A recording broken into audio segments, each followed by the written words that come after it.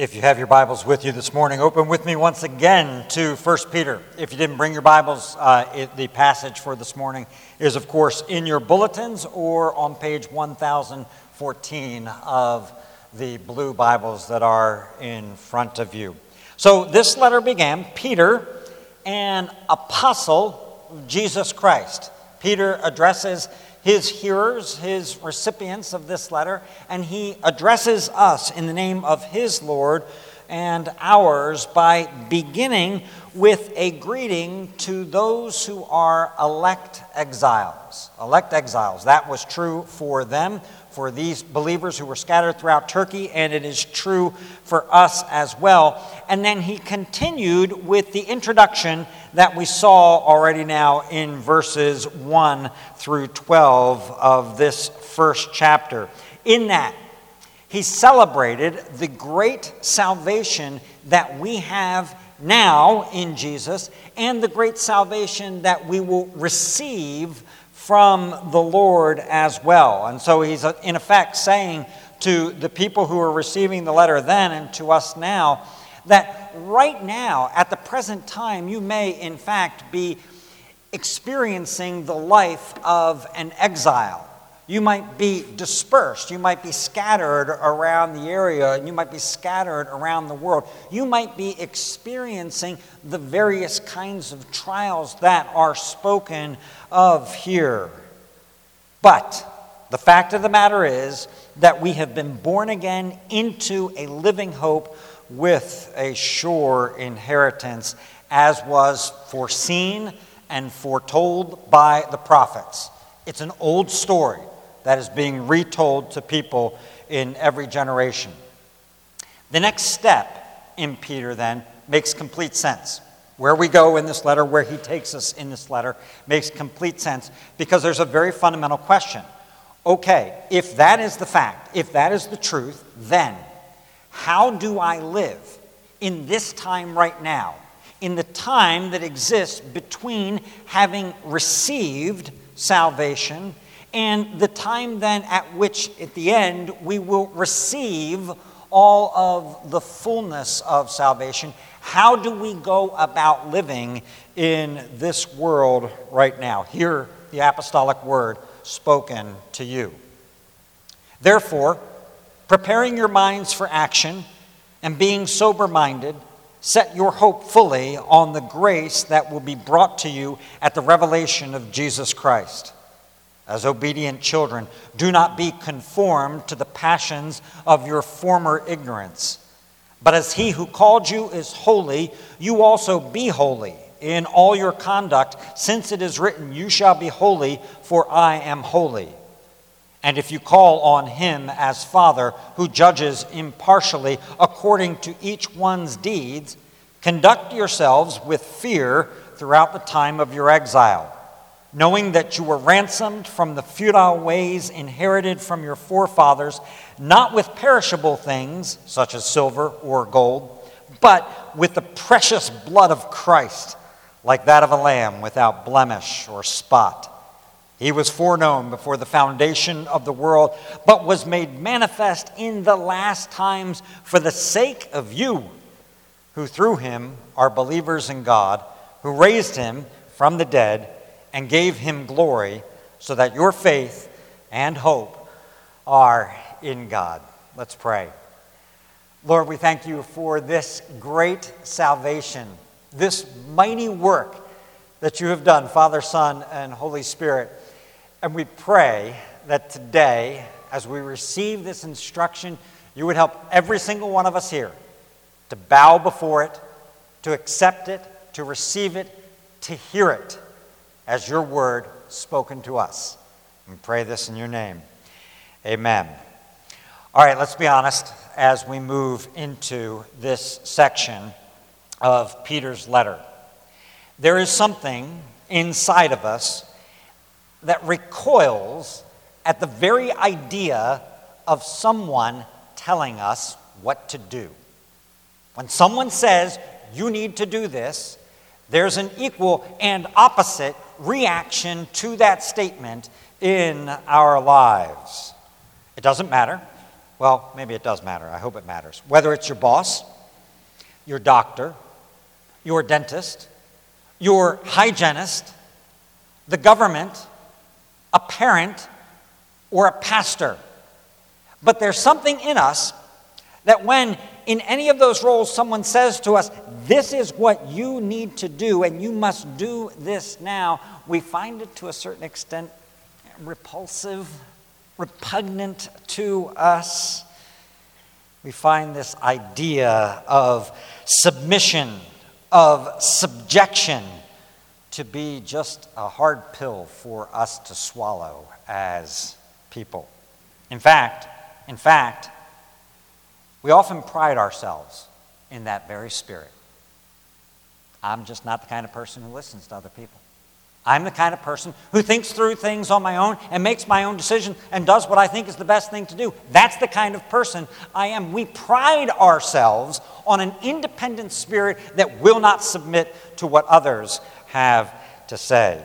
Now remember what I said a few weeks ago, that in the opening 12 verses of this letter, we don't find any imperatives or commands that are given to us. And I said to you then, don't worry, they will come. They're not coming for a while here, but they will come. And in fact, that just changed in what I read for us, because in what I just read for us this morning, there are in fact 3 imperatives that are given to us. 1 is to set your hope fully on the grace that is to be revealed to us.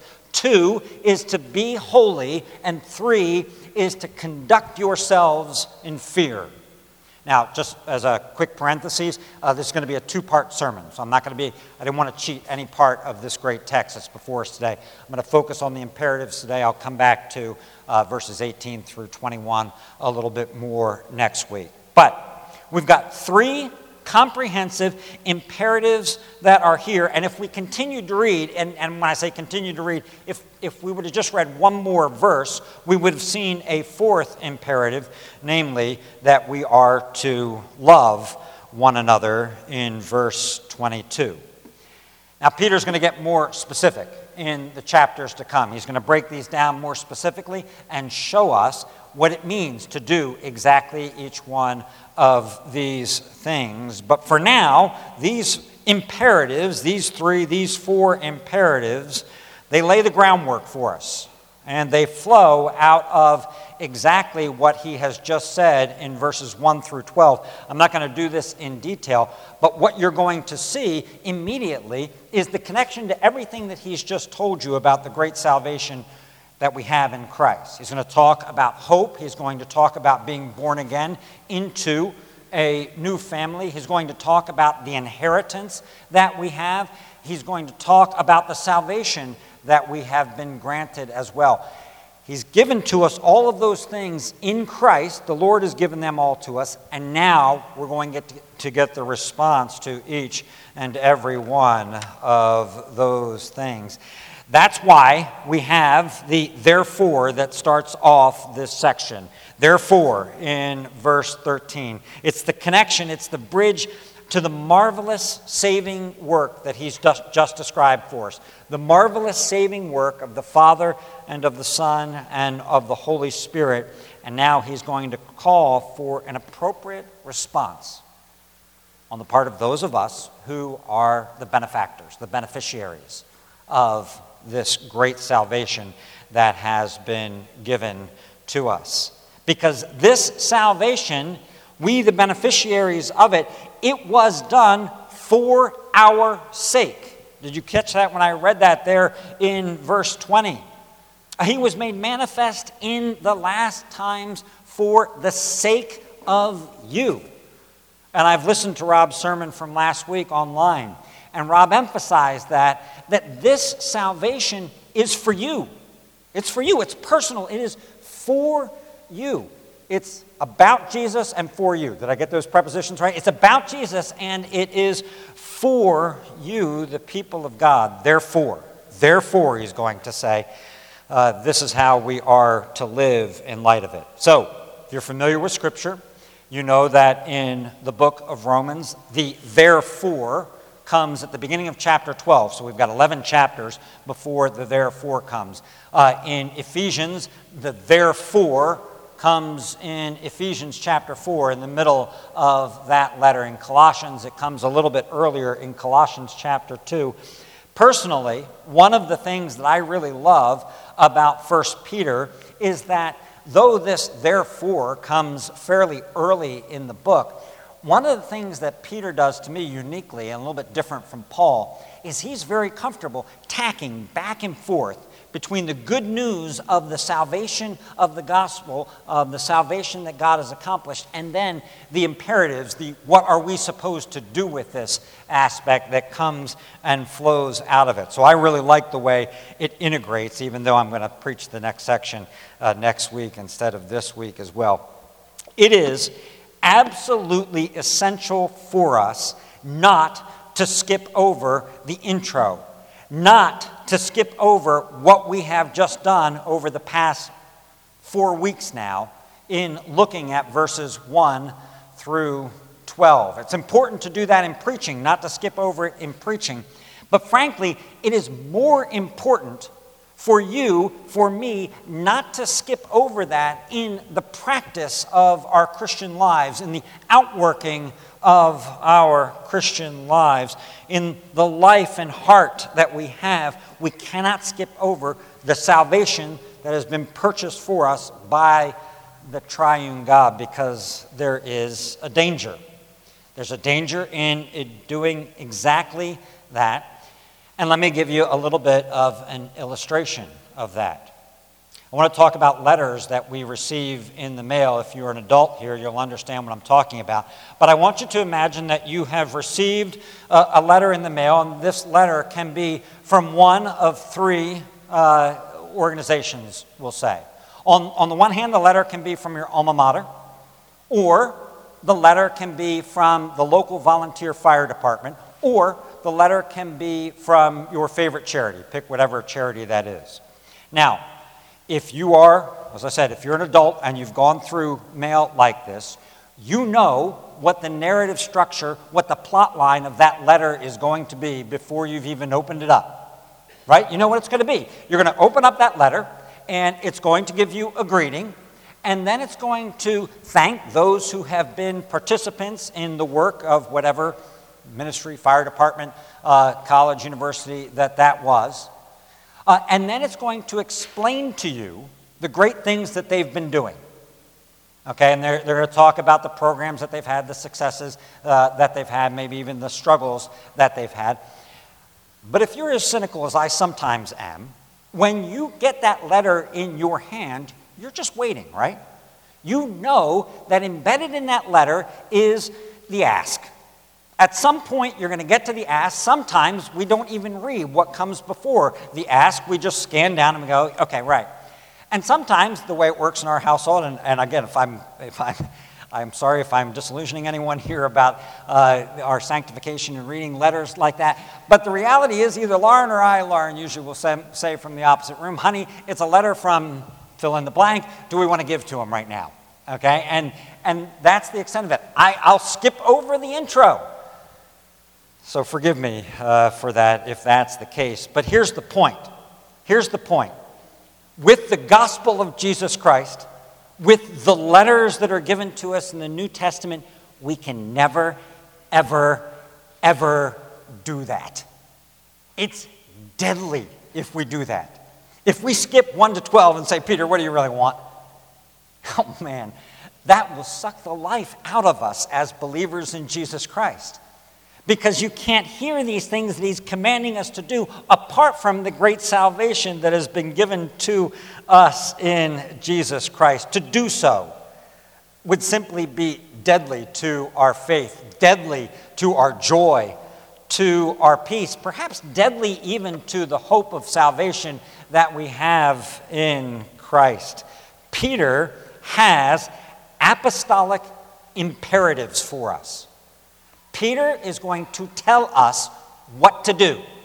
He's going to get right up in our business and say, this is what you need to do as the people of God living in this world as elect exiles. He's going to tell us what to do. He's going to command us what to do. And he's going to say to us, and I'm just giving you the tip off now because it's coming, even though this is the intro to it, he's going to tell us to submit.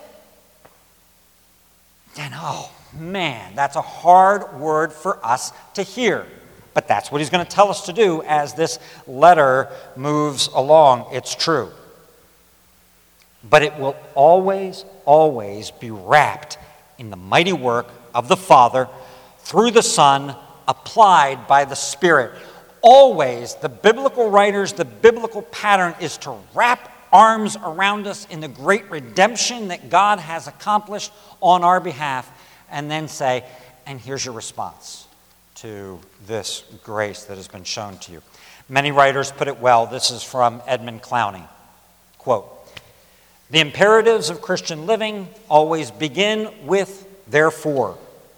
Peter does not begin to exhort Christian pilgrims until he has celebrated the wonders of God's salvation in Jesus Christ. The indicative of what God has done for us and in us precedes the imperative of what we are called to do for him. Without the indicative of what God does, the imperative is addressed to a helpless sinner, the victim of his illusions. It becomes a commandment that crushes or that drives to vain and presumptuous efforts. Our hope is God's gift, an inheritance created for us by Christ's resurrection. Because we have been given hope, we are called to live in it." End quote. Because we've been given hope, we are called to live in that which we have been given. We've been given living hope. We have been given a promised inheritance. We have been born again into a new family. We have been gifted salvation. We have been given a story, and Peter says the origins of this story that you're now a part of are in fact not just with Israel, although as Rob noted, he's wrapping us all up in the language of Israel, but the origins are this story that you're a part of that is for your sake is in fact before the foundations of the world. That's when the story started. That brings you to this point where we are today and to the end point as well.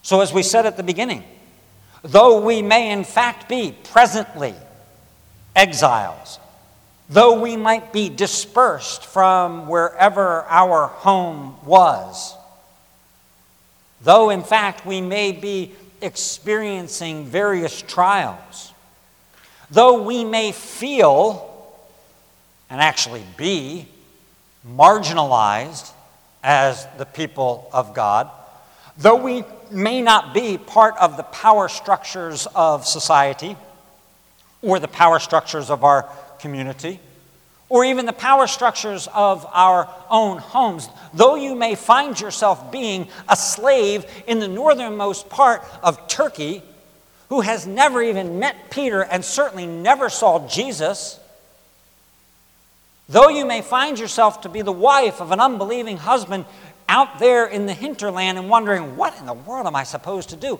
Is this what the faith is supposed to look like? Is this the promise of the inheritance? Though you may be experiencing all of those things, as Joel Green says, nonetheless, you are at the heart of God's will. It doesn't matter how far you've been flung. It doesn't matter how marginal you feel you are or marginal you actually are right now. You are, in fact, at the heart of the will of God.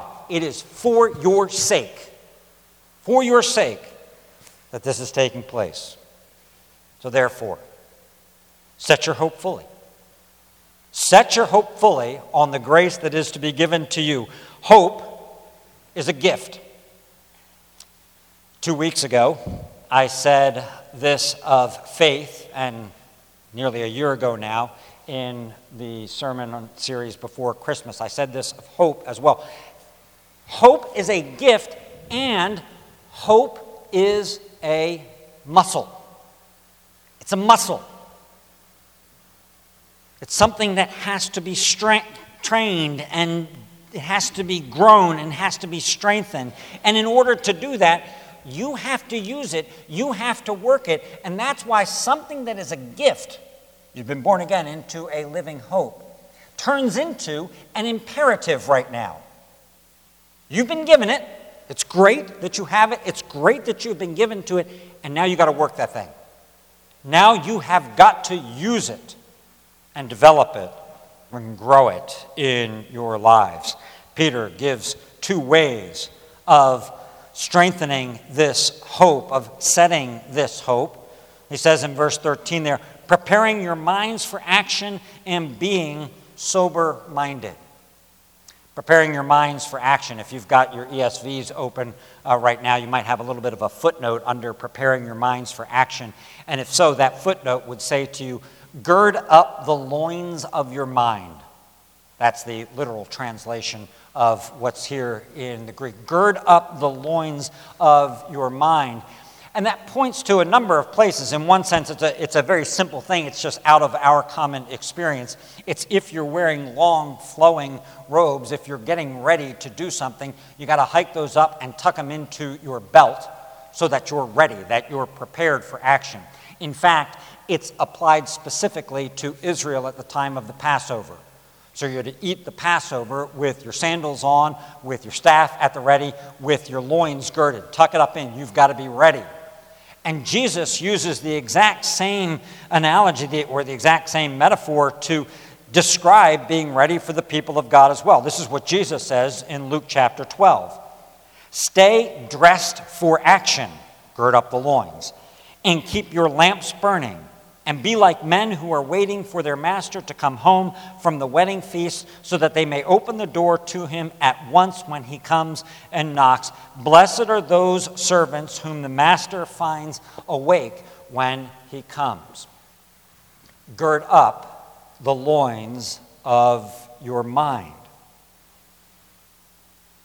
Hope and the exercise of hope, and to live well in a living hope, requires structured, disciplined thinking. It requires thinking that is soaked in the Word of God so that you think clearly about what is taking place in the world and what is your hope that is to come as well. One writer, Karen Jobes, I like the way she has this, just a very simple illustration for us. Girding up loins makes no sense to us. That's why it's always changed to something, get your mind ready. Basically, roll up your sleeves.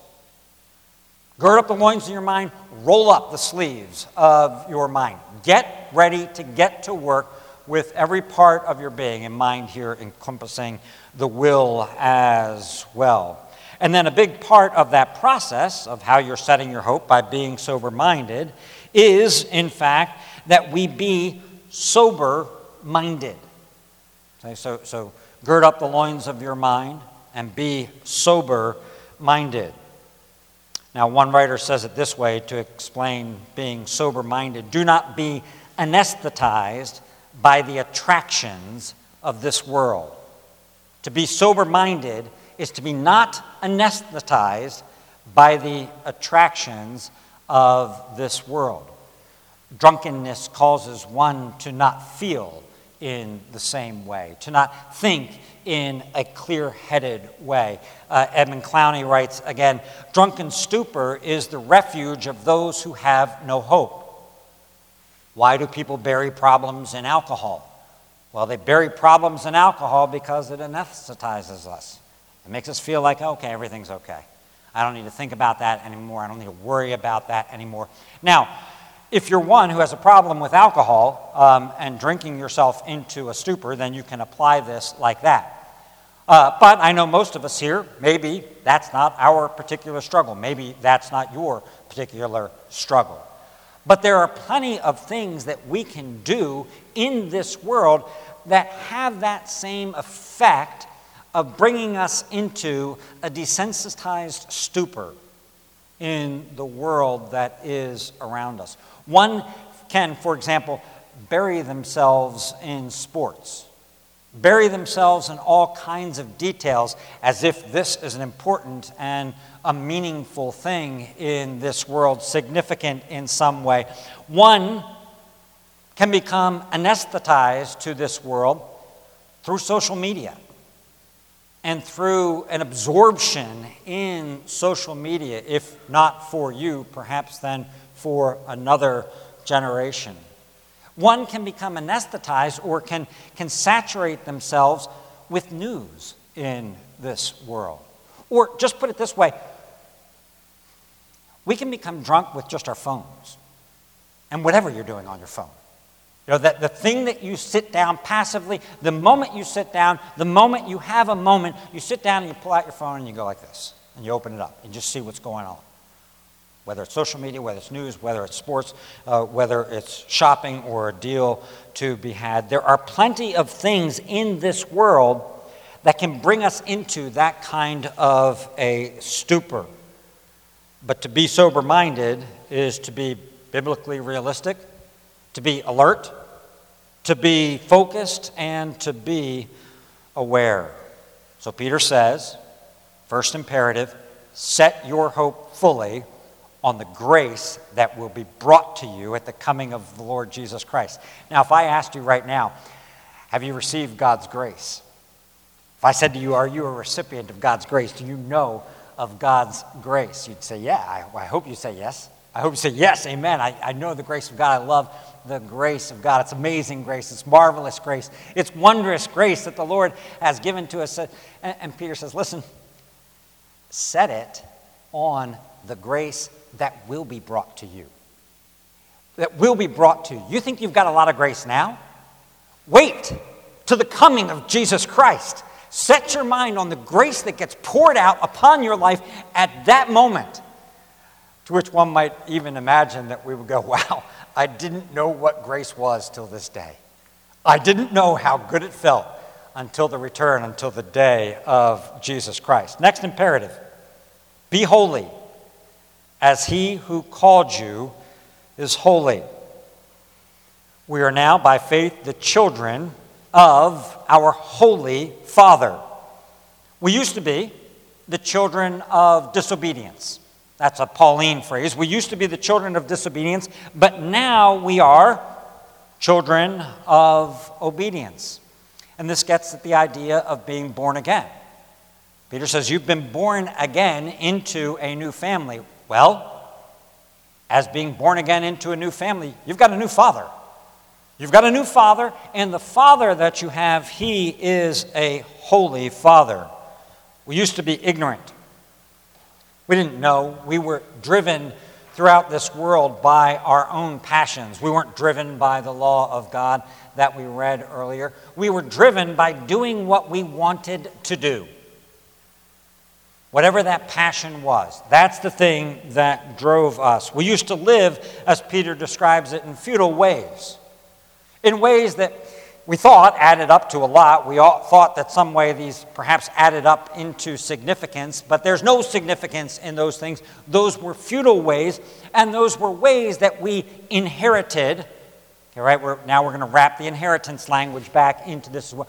We inherited those futile ways from our forefathers. But now, our Father has secured for us a new inheritance through the obedience of his only Son, through the rebirth given to us by the Spirit of God. A new Father, a holy Father, and Peter says, now walk in his ways. The law of God was given to Israel. It was given to Israel, as we've noted earlier today, while Israel was in the wilderness. Israel had been delivered out of the oppression and out of the bondage that they had in Egypt, but they were not yet in the land that was promised to them. They had not yet, in other words, received the inheritance that was promised to them. That place where Israel was when the law of God is spoken to them is the same place where we are right now. We've been delivered out of the bondage, out of the oppression that belongs to sin. We are not yet in possession or full possession of the inheritance of the land that will be ours. And the command comes to Israel in that setting, and the command comes to us as well, as Peter quotes it. What do you do when you're between those places? Be holy, for I am holy. The Lord your God is holy.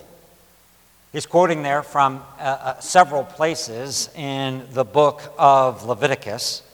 And the command that is given there is for a pervasive holiness. If we were to go back and look at those places in Leviticus, I put a few on the front of your bulletin just to give us a taste of that. But as we saw over the course of this summer, part of the command to be holy was the application of the dietary laws that were there. Part of the command to be holy as the Lord was holy was lived out in your family life, in relationship to your spouse, in relationship to your children, or with respect to your parents. Part of the command to be holy like the Lord was how do you live in holiness with your neighbors, with those who are around you. Peter says, be holy, for the Lord your God is holy. Now, we know that being holy as an individual, being holy as a family, being holy as a community, as the church, that would be a good thing in and of itself, right? It would bring glory to God if we were holy individually or holy as a community. It would bring enjoyment to us as well. But holiness has another object to it, or objective to it as well. Be holy is not just a command that belongs to us for our sakes, but for the sake of, in Israel's case, the surrounding nations, the people who are around. The means by which you are a blessing to those nations who are around you is by being different from them, by being distinct from them, separated from them, to a certain extent at least. And so what Peter is saying here to these people is, listen, you're exiles, and even in your exile, even in the fact that you don't fit in this world, there's purpose to it. Because the purpose is that the people who are in the world, who seem to fit in, would be drawn out of the world into the community that doesn't seem to fit, because it's the only community that's going to last. I'm sorry, I know that's a mouthful of singing it around in how you're saying it there, but I trust that it just makes sense what he's saying. He's calling them to a life that will make them different, that will, if you will, highlight their stranger pilgrim status. And yet he's calling it to them, not only for themselves, but he's calling them to it for the sake of the community that is around as well. He'll apply this specifically in the chapters to come. And finally, Peter commands us in verse 17 to conduct ourselves with fear during the time of our exile. Conduct ourselves with fear. Now, this is not a paralyzing fear, but it's a recognition of the role of a father who has, in fact, created us for good works, Paul, Ephesians 2:10, and who will, in fact, perfectly judge and justly judge the quality of our works. Peter says that is coming. Do you believe that that is coming? Do you understand that a testing of your works, a judgment of your works is coming? Conduct yourselves, therefore, with fear. It is going to be done by your Father. Now, I know as believers, we kind of go, wait a minute, I thought that perfect love casts out all fear. And so we go, well, how are we to make sense of this? And the way that we do it oftentimes is by saying fear means reverence. Right? Fear means reverence. We should revere the Lord in that sense in preparation. Well, I like what one writer says about this. Here's the quote. Reverence, however, can be watered down so that it becomes rather insipid, really tasteless. So fear means a lot, and we get fear. Reverence, I don't know. It can just be watered down. And so perhaps instead of just for us immediately translating, wait, I shouldn't be afraid of anything, I shouldn't have any fear, I should revere the Lord, maybe a better way to think about this is what we might call a healthy fear, right? An appropriate fear. You were probably taught this as a kid, right? To have a healthy fear of certain things. When I think of that phrase in my own childhood, that applies to water. Have a healthy fear of water. I love water. I love the ocean. I love the bay, etc. I love water, but water can kill you. And so you need to have a healthy fear of the water as well. A healthy fear. Here's the question then. Do you have a healthy fear of God? Do you have a healthy fear of the judgment of your works? Does that impact your conduct? Do you ever think about the fact that, you know what, I should fear God in what I'm doing here because it's going to be judged? Do you expect and anticipate judgment, divine, impartial, perfect evaluation of your works? Peter says you should. You should, and you should therefore conduct yourselves with fear, with a good, healthy fear. So we've got three imperatives here. Set your hope, be holy, and conduct ourselves with fear. Now, I've a lot of times already now in this sermon said that Peter is telling us these things. And of course, I, as your pastor, am preaching these things. But all of us have got to realize that behind Peter, behind a pastor declaring this, this is the Word of God.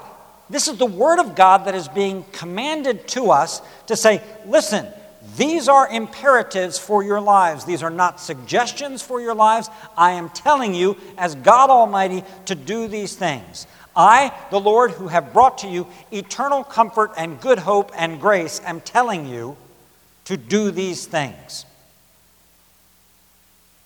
To set your hope, to be holy, to conduct yourselves with fear.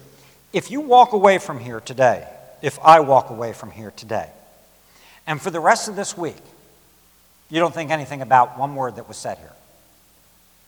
You don't think about how to pursue holiness. You don't think about how to set your mind and set your hope. You don't think about how to live your life in fear. If you don't do that, it's the old rebellious spirit. It's the old rebel spirit in you that is saying, I'm not going to do it. I appreciate it, but I'm not going to do it. I'm not going to listen to it. Instead of that, let us walk in a way that is consistent with the new family of which we are a part, the new family name that we have been given. Let us walk in the living hope that has been given to us, that has been secured by Christ. That's the call that that's the call that the Lord has for us today. Lord, we pray that you would help us to be a people who, when we hear from you, when we hear your word, would be a people who are anxious to do what your word says. We recognize what goes on, the battle that goes on in our heart and mind, but Lord, through the power that is at work within us, the power of the resurrected Jesus applied to us by your living Spirit, overcome the old man, the old woman inside of us, and let us walk strongly after you. We pray this in Jesus' great name. Amen.